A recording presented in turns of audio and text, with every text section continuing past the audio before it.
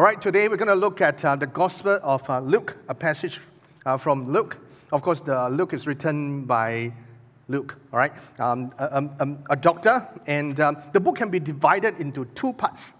Luke chapter 1 to 18, Jesus came to seek the lost, and 19 to 24, Jesus came to save the lost. That also brings us to the key verse for this book. Many believe that this is the key verse for the book of Luke, where it divides this book into two. Allow me to read to you. For the Son of Man came to seek and save that was lost. Now, the truth is this. Jesus did not just come to save us. He saved us so that He can redeem for us our authority as priests and kings on earth, our spiritual inheritance, and even our relationship with God. What was lost? And not only so, not just to save us, but so that we can become more and more like Jesus, seeking to save those who are lost. Of course, we wouldn't die on the cross for them, but to proclaim to them the gospel of Jesus Christ. And that brings us to the text for today. Luke chapter 9, verse 57 to 62. With that, allow me to read to you. As they were going along the road, someone said to Jesus, "I will follow you wherever you may go." And Jesus says to him, "Foxes have holes and the birds of the air have nests, but the Son of Man has nowhere to lay his head." To another, he said, "Follow me, follow me." But he said to Jesus, "Lord, let me first go and bury my father." And Jesus said to him, Leave the dead to bury their own dead. But as for you, go and proclaim the kingdom of God. Yet to another he said, "I will follow you, Lord." Another will say, "I will follow you, Lord, but please let me first say farewell to those at my home." Jesus said to him, "No one who put his hand on the plow and looks back is fit for the kingdom of God." The Lord bless the reading of His words. Now the truth is, from this text we can see that someone to another, yet another, Jesus then said to them as they turned to Jesus, they encountered Jesus. And one key word that appears again and again is this word, follow, follow. So what does it mean to follow Jesus? What does it mean to follow Jesus? By knowing this, He then will tell us how then we can stay fit to serve in the kingdom of God. So this passage is not so much about salvation, but service. Not about deliverance, but discipleship. That brings us to the first point for the day. In order to follow Jesus, we need to remember that there is a price to pay. There is a price to pay. Look at the text again. He says that, this man come to Jesus and say, "I will follow you wherever you go." Now, after many miracles, many wanted to follow Jesus. In fact, Matthew chapter 8, verse 19 tells us this, that this man was actually a scribe. He was a scribe, all right? And he could be anyone, yet Jesus did not reject this man, rather redefine for him what does it mean to follow Jesus. You see, we need to know what we are in for before we join Jesus in discipleship. Jesus tells us that the foxes have holes, but the birds of the air have nests. Whether it's on land or in the sky, there are homes that they can turn to, but not the Son of Man, Jesus Himself. Was Jesus really talking about a place to stay? I don't really think so. Why? Because Jesus could always go back to His mother, Mary, or His brothers. And the disciples, some of them are quite well-to-do, like Matthew. So I'm sure there are places where they can stay. So that was not the point that Jesus was trying to say about being homeless. So exactly what was Jesus trying to say? I believe Jesus was trying to say that if you want to follow me, you need to recognize that we will always be on the move. Are you prepared for that? Are you prepared for that? For there is a price to pay if you want to follow Jesus and do it His way. Is it comfort or Christ? Is it convenience or Christ? Is it to be in control or let Christ be in full control? there is a price to pay to follow Jesus. I still remember about 2 years ago, a brother indicated that he wanted to serve, the young adults. It was then I texted him and we connected. He said that let's meet up, and I shared him that my schedule is packed for this week. So is it all right if he come to church, because I have a wedding rehearsal, and there's some pockets of time, we can catch up. It was then he said, yeah, he will be there. You just let him know the time. And kindly he came to church. But what I didn't know that is he was having dinner with his family. So he brought his whole family, and a quite big family, all right, with 6 children, all right, not difficult to guess who is their brother. And then he came with his children, and then after that, the wife was carrying the babies, and the children were running around. And I looked at him, I felt so bad. I said, I didn't know that you are with your family, and then, if I know that, I wouldn't ask you to come. And this is what he said to me. Kok Guan, it's okay. This is how it works. One for all for one. When I serve, my whole family will fall in together as one. It's a package. It comes as a package. Wow, I was so humbled by this dear brother. And after about 2 years, I'm so thankful for his service up to the Lord. And the truth is that it is not the only one, because when I visited cell groups, I realized that they are young parents with young children, and then they were just serving the young adults. And the children are still very young, but they're serving. You know what? At the end of the day, what happened is that when the parents tell the children, as for me and my household, we will serve the Lord, the children know what you are talking about. Because they have a picture in their mind that this is what it looks like. As for me and my household, we will serve the Lord. There is a price to pay. Not only so, because of the circuit breaker, we have the worship team coming back to do rehearsal. There was one night I came, and I was just sitting at the back. I came about 9 o'clock, and I was just thinking that likely they would have finished, and then I can pray for them or just bless them. But then I asked one of the brother, he shared with me that we have not even started. I said, what? It's already 9. So I asked him, what time do you finish? He said, maybe about 11, sometime 12. What? The next day, you still need to work.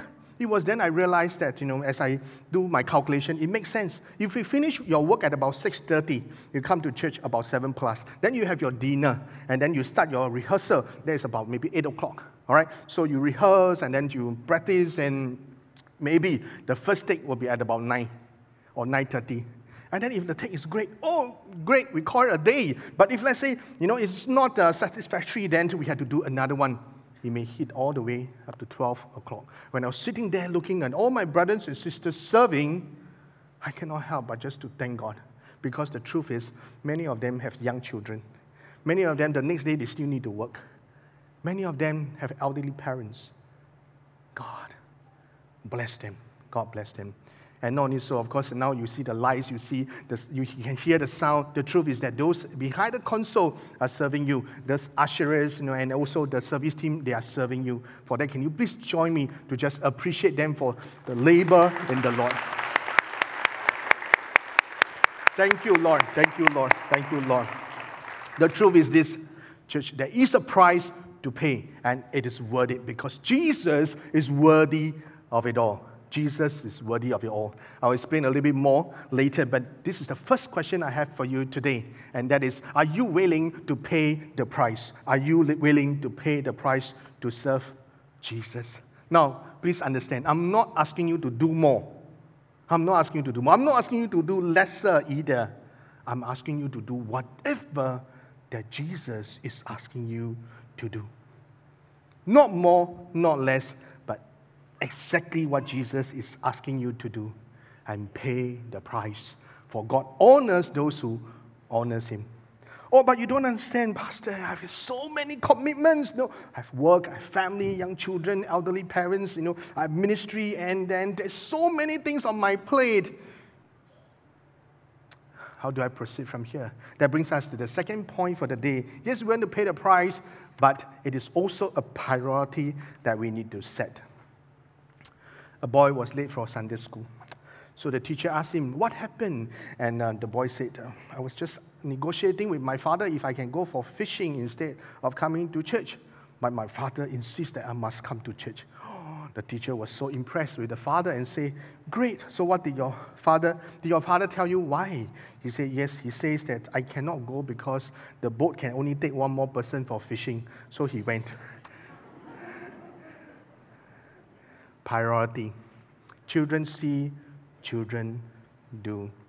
We can say one thing, but values are caught more than taught.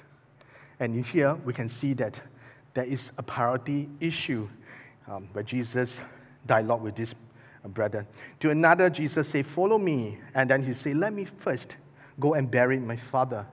And Jesus said to him, "Leave the dead to bury their own dead. But as for you, go and proclaim the kingdom of God." This time round is slightly different from the first one. The first one, the person want to follow Jesus, but this person said, but this time Jesus offer and by saying, "You follow me, you follow me." Sadly, there was this word "but." The conjunction tells us that there's a twist where the man says that, "But let me." In fact, there are some translation put it this way: "Permit me." He was asking for permission, asking God, as the master, "Can you allow me to go back and first bury my father?" Something was holding him back. You see, as I study this passage, I realized that there are actually three interpretations to this, and allow me to just quickly share with you. The first is that the father just passed away that day, so he had to bury his father. The Jews would bury the dead on the day itself because of the warm weather in Palestine. And it is religiously impure to keep the dead. So likely he would have to bury the father on that day itself. So that is the first interpretation. The second one is that the father has passed away from not a very long time, but within a year period. How do I know? You see, the Jews has this culture where they have a two-stage burial practice. After a person pass away, they would just bury him, but it will let the body decompose. After 1 year, they will dig out the bones and rebury this person together with the ancestors. And that also gives them 1 year period for a season of mourning. So it could be between this 1 year period where this brother is telling Jesus, "Jesus, can you just let me go and bury my father the second time before I go and follow you?" The third one is basically that the father was not dead yet, so he was asking, Jesus, "Can you just let me take care of my father first? After his death, then I will follow you." In other words, it's an indefinite delay to answer the call. So there are three interpretations. The text is not very clear. It could be any one of them. Some argue their stand, and if you ask me, I would choose to believe the third one. Yet, I think if we just focus on this, we miss the point. Because Jesus was trying to communicate something more important than burying the dead. The situation does not affect what Jesus was trying to communicate. Jesus was not saying that this is right, do this is wrong, don't do this. This is honoring, do this is dishonoring, so don't do this. Because religiously, socially, theologically, it is our obligation to do what is right for our family, to take care of our loved ones, especially if they have passed away. In fact, it's so important in the Jewish culture that the burial of the dead take precedence over the study of the Word of God, the temple worship, the Passover sacrifice, even circumcision. So what was Jesus trying to say? In other words, it is not that there is no need to care for your loved ones, just follow me. I believe the principle is priority. What is more important to you? What is more important to you? How do we know that? Look at another translation. It says, Jesus said to this man, "Let the spiritually dead bury their own dead." Of course, it's not talking about, the person died already, then he get up himself and then he buried himself. Okay, that's not what he was trying to say. So what was he trying to say? I think Jesus is saying that let those who have no spiritual insight to know that what is more important to go and bury the person physically. What is the insight that Jesus wants us to see? Another translation put it this way. The Message Bible says, "First things first, your business is life, not death." And life is urgent, so announce God's kingdom. Death versus life, temporal versus eternal, physical versus spiritual. Choose wisely. Go back to your priority. What's first? Next time you study the Bible, when you see this word first, highlight it, circle it, underline it, because it tells us what is important to God. For example, take out the lock from your eyes so that you can take out the speck of your brother's eyes. First for the Jews, then for the Gentiles. Seek first his kingdom and his righteousness, and all these things will be given to you as well. When you see the word first, it talks about priority. So again, my brothers and sisters, what is important to you? You are here today because coming to church is important. Coming to church is important. How about your quiet time? How about serving God? How about the Great Commission, discipling the next generation? I was just looking through my journals, and because I did it in an Excel file, so I can do a quick search. And I looked for this word priority, and this is what I found, and I would like to share with you in these slides, that the seventh lesson I learned about priority, and hopefully that will be helpful for you. I learned that whether it's through from godly men, or whether it's from this pulpit. The first one is, when it comes to priority, we make time for what is important to us. If exercise is important, you will be exercising. If doing quiet time is important, of course you will be doing your quiet time. So we make time for what is important. If we have no time for that, that tells us that this is actually not very important to us. We make time for what is important, and priority is often measured both by quality and quantity. Again, what do I mean? Sometimes I say that, you're so important to me, I have 5 minutes, let me spend time with you, just 5 minutes, quality time. But the truth is that sometimes quality comes with quantity. I just spent some time with my children this holiday, took leave, just to spend time with them because they are important to me. Priority determines what goes into our calendar first. Now, I need to clarify, quantity doesn't mean that if you sleep 8 hours a day, or maybe 6 hours, okay, as good as those who are sleeping during services, all right, so you sleep 8 hours a day, then that doesn't mean that if quiet time is more important, you spend 9 hours with God. It doesn't work this way, correct? All right, so then how does it work? It works this way.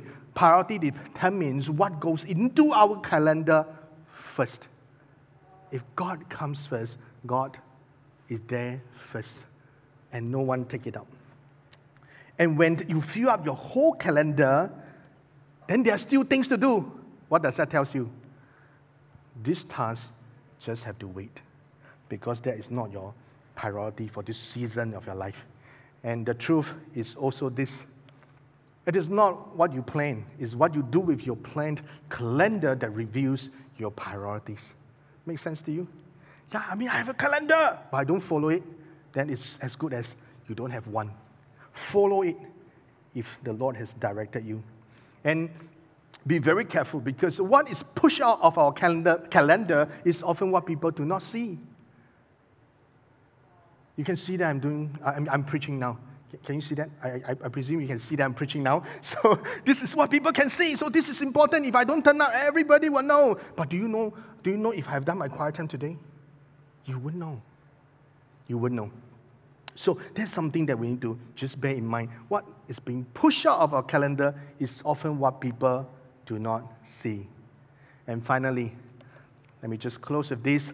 Let God get into our calendar first before others do. God must get into our calendar first. Whatever that is there must be of the Lord. And come to God and say, God, this is my calendar. Fill it up according to your direction. As you direct. So my brothers and sisters, what are the priorities that you need to set and reset today? I hope that you have your calendar in mind right now, just in front of you. Just imagine what a priority you need to set and reset. Think about it. Think about it.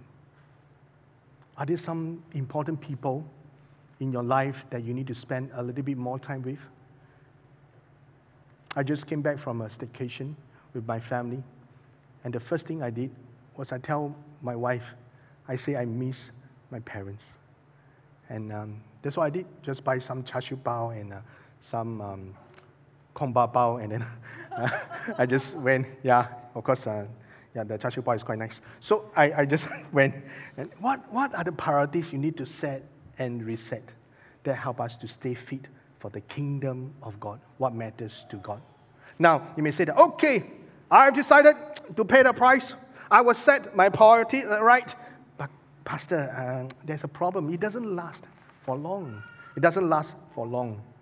Because there's one more thing that you may want to do, and that is to set, and that is you must recognize there's a posture to take. A story was told of this teacher who sent this naughty boy to the discipline master every day of the week, and then this is what he said. I send you to the discipline master from Monday to Friday. Is that what you want? And then the boy said, no, that's not what I want. So now after going to the discipline master every day, what do you have to say for yourself? And this is what the boy said. I'm so glad that tomorrow is Saturday. He's not learning his lesson, because the posture inside is important. You can stand right in front of the discipline master, but the posture inside is important. And from there, Jesus concluded this by saying that to this man who said, I want to follow you. Jesus then said, yeah, you can, but this man then said that, let me first go and say farewell, say goodbye to those at home. Then Jesus replied, no one who put his hand on the plow and looks back is fit for the kingdom of God. The difference between the two requests and this, is not just in terms of how it was presented, but the duration as well. It's getting shorter. By saying farewell, it's just some minutes, or perhaps even just an hour or so. And many believe that this person might have this in mind, where Elijah called Elisha and to follow him, and Elisha told him, can I just go back and say farewell to my family? And Elijah said, please go ahead. So this person might have that in mind when he talked to Jesus, but yet Jesus said, no, not even goodbye. What? That doesn't sound very reasonable. The word look back has something more that we may need to just understand. Let me just demonstrate for you. You see, when we say look back, this is how I look. But when the Bible in this passage talk about looking back, he's talking about looking back with something in mind, in focus. He's looking for something, and that something is holding the person back. There's something that's holding the person back. It's not just looking back, but looking at something that is holding him back to follow Jesus. And Jesus then continued to give us a picture of a farmer who was guiding his oxen in plowing the land. With that, let me share a little bit more with you. You see, a farmer, usually on his left hand will be the plow. That looks something like that, and then of course the other one is a goat. So we don't use it at home. I'm sure you don't have this at home as well. So the plow, how does it work? There are two bins that join together, and the on one hand is actually hooked to a yoke that will be put on the oxen, and the other side is fastened with a cross piece where the upper part of it will serve as a handle for the farmer, and the other one is actually an iron plow that will just then plow the land. All right, so just imagine there are two oxen here. All right, on one hand of the plow is connected to this yoke that is actually placed on the oxen, and on my side is actually a handle to help me to just guide the oxen, and below there was this iron plow that just continued to plow the land. Then what is this goat for? This goat is actually a 5 to 7 feet long stick with a sharp point at the end to just poke the oxen in case they are too slow, or they are going out of the way, and then the farmer can just guide them along. Can you imagine that? Or I understand that it's not easy, because the vegetables that we see are only those in NTUC, Yeah, so just try to imagine, all right? So the person is trying to just make sure that the oxen, was doing their work. Perhaps the idea is this: if the farmer keep looking back, then whatever that he's plowing would not be straight. Then he had to do it all over again. Maybe for us, it's like driving, or for those who cycle. You can't always be looking back, look back. It's dangerous, going on. All right, for those who are driving, usually we look back because we're scolding our children, or maybe our wife is scolding us. All right, so then we look back. Yeah, what's happening? If not, then we just look at the rear mirror or the side mirror, and then we should just keep at it. Look in front and then drive safely. And of course, hopefully, you're not looking at your handphones. All right, so make sure you drive safely. So that is the picture that Jesus gave to this person, saying that don't look back. Don't look back. And there's something that's holding you back. Now, church, the question I have for you is this: are you still looking back? Let me just share something that's a little bit more personal today, as the Lord leads me. You see, many of you might be aware that I have just left school about a year ago and joined church full-time. And I must say that I love school, because the truth is, it's my ambition to be a teacher. And I love my students and my colleagues, my ex-colleagues. And of course, I love my colleagues as well. I love my ex-colleagues. And so the truth is that, I miss school.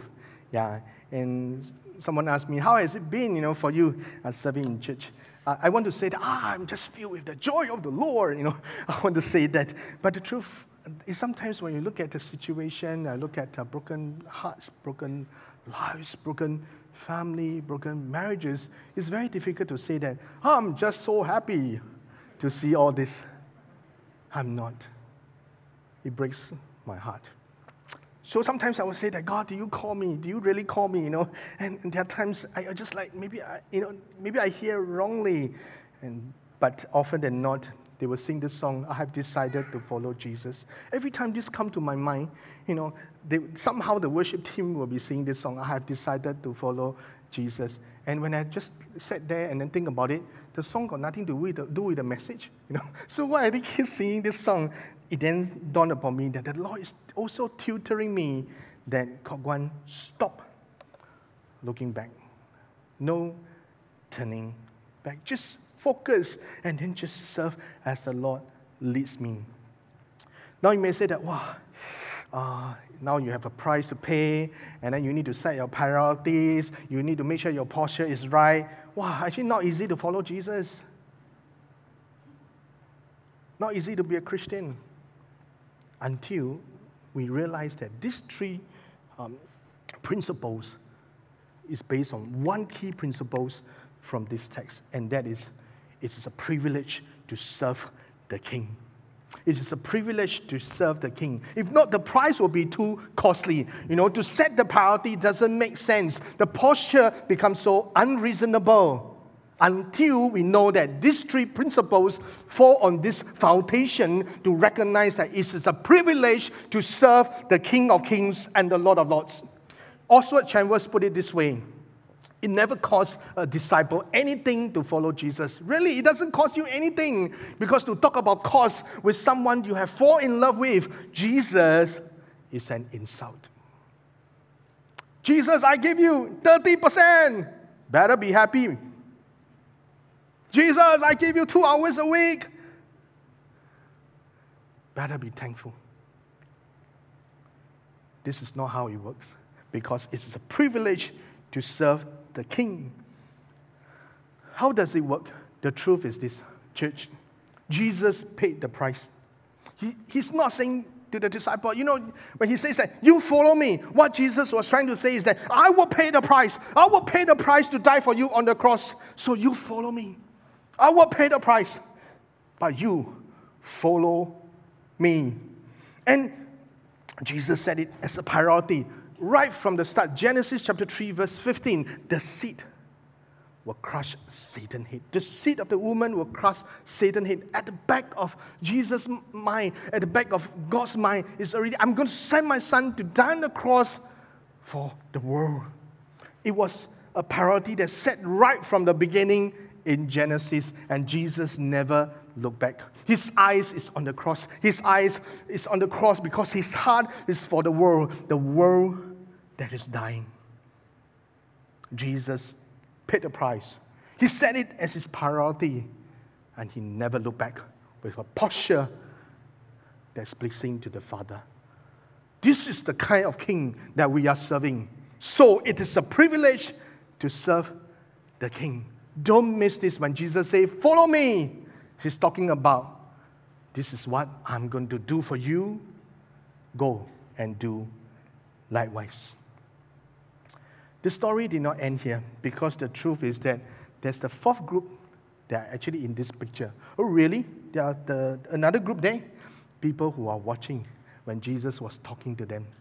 How do I know? Because Luke chapter 10, verse 1, the next verse tells us this. After what? After talking to these three individuals, the Lord anointed 72 others and sent them ahead of them, 2 by 2, into every town, the place where he himself was about to go. In other words, there were 72 of them who were ready to follow Jesus wholeheartedly. They went to proclaim the kingdom of God. Isn't that amazing? However, it's quite sad, because the next verse tells us this. Jesus then said, the harvest is plentiful, but the laborers are few. So pray, church, pray. Pray earnestly to the Lord of the harvest to send out more laborers. Even today, I must say that there are people who are serving, which I already shared with you earlier, but the harvest is plentiful. The laborers are still very few. What is God saying to you? Or what has God been saying to you? Church, the people are dying spiritually. We cannot come to church and say, what is it for me? What can the church do for me? Oh, it doesn't work, I change church. It doesn't work, I change cell group. It doesn't work, I just changed. It's not about what is it for me, but what is it that God wants me to do for the church, because it is not about the church, it's just about God. And not only so, we are the church. We are the church. We need to do something. With that, again, I want to ask you these questions. Are you still looking back, or are you looking forward to what God is going to do when you say, yes, Lord, let me be one of the 72 who will follow you? With that, let me close with a story. You see, Gladys May Aylward was a British missionary. God has laid upon her heart when she was young to be a missionary to the Chinese in China. It was then that she picked up this language, Mandarin. But somehow, she's not very good with language, not very good with words. So she kept failing. And in fact, she enrolled in the OMF, Overseas Missionary Fellowship, and she took the test, believing that God would help her because God has laid upon her heart China. Yet she failed again. In fact, the staff then shared with her that, perhaps you should stop wasting your time and money. She was very discouraged. It was then she started to ask people, those that she thought that may be smarter than her, to go China. But many of them just turned her down. It was then God sent an old missionary couple to encourage her, to say, if God has spoken to you, just go. And that's what she did. She just took all that she had and her saving and began her 8,000-kilometer journey to China. During the trip, she was almost raped. And then after that, there was an officer who tried to keep her passport so that she could just be there to serve. Yes. So she tried to learn Chinese, but it didn't work. And it was then that she finally landed in China, but with very little. But God provided for her, because at that time, the government was employing people to share about what we call San Chun Jinglin. I don't know whether you all know this or not. Right? Last time, they have this what we call the food inspector. Okay, not the food that you eat. All right, I'm talking about the food. All right. So the food inspector. What this inspector would do is to just educate the girls to say that this is not the way to go. They believe that if your feet are very small, then you will be very pretty, somehow. Okay. So and just nice, Gladys' feet are quite big.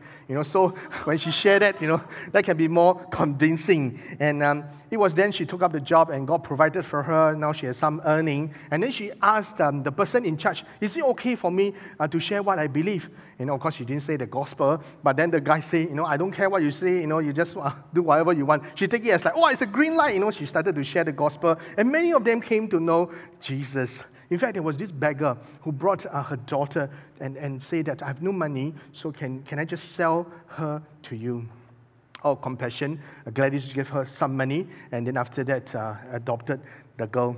And news travel. People got to know about it. Wow, one after the other. And then they just bring the homeless children to her. The truth is this, many of them are girls. Why? Because in China, in those days, boys are more valued than the girls. So when you have a daughter, they would sometimes give away, and she just adopted them. There were about 100 of them. So things were going on quite well. Unfortunately, a war broke up. Japanese invaded China, and then it was then what happened is that Gladys tried to help the Chinese. The Japanese was not very happy, so wanted to kill her. It dawned upon her that it was no longer safe for the children to stay around. She just told the children, okay, we're going to go across the Yellow River, because what happened is that she got to know that across the Yellow River, there was this female leader who's have this shelter for the Chinese. And this is what the Lord has laid upon her heart. So she told the children, this is what you're going to do. Take a bowl, take some chopsticks, and then take your chopsticks, your towel, and some clothing, and we will go, and God will provide for us. And then she just brought all the 100 children with her, and along the way, God provided. The soldiers saw what happened and then give the ration just to these little children. And even there was a Buddhist monk who actually put them in the shelter and said that it's okay, you can stay in the temple. And and at the Yellow River, how are we going to cross the Yellow River? Then there was an officer there and saw what happened. Out of compassion, he ordered boats to just send all these children and Gladys across the Yellow River. And after 1 month, they reached the shelter. But of course, unfortunately, Gladys developed high fever. She was well after that, but not even one child was lost. She continued to minister to the refugees and the young and the old. And after that, after serving there 17 years, and the war was over, there was a new government who got to know what she was doing and denied her entry and asked her to leave. She then settled down in Taiwan and continued to raise funds for the missionaries in China. And she became famous before she passed away, and she was interviewed. What an amazing story. But however, what inspired me is what she said at that interview. And with that, I want to share that with you. This is what she said. When people ask, why did God choose you? What is it that you have done? And Gladys said this. I wasn't God's first choice. I guess, I don't know who it was. Maybe someone smarter, more good looking, more obedient, more capable, better with words, likely Mandarin. I also don't know what happened, but maybe the person was not willing. So this is what she said to God. But God, here's my Bible. Here's my money. And here's me. Use me, God. Use me, God. And God looked down from heaven, saw me, and God said, she's willing. Use her. She's willing. Use her. He gave us a picture of someone who paid the price. He gave us a picture of someone who has set her priority right from the start when God has laid upon her heart. China. Her posture is no turning back, no turning back, all the way. Why? Because it's a privilege to serve the King. So church, how about us? Are we willing to pay the price? Are we willing to set it a priority to serve the King? To do whatever that God wants us to do. Not more, not less, but exactly what God has called us to do. Is our posture right? Not turning back. Just focus on what God has called us to do. Recognizing that it is a privilege to serve the King. Jesus did it for you and for me. The disciples follow. Gladys did it as well. How about us? Will we stay fit by doing all this for the kingdom of God? So that when Jesus will die on the cross for us, and as we serve, we can truly say, our labor in the Lord is not in vain. And we can tell the world, why do you do this? Why do you do this? Because I'm willing. And God looked down from heaven and saying, she is willing. Use her. Use him. It's a privilege to serve the King. Have that in your mind today and forevermore.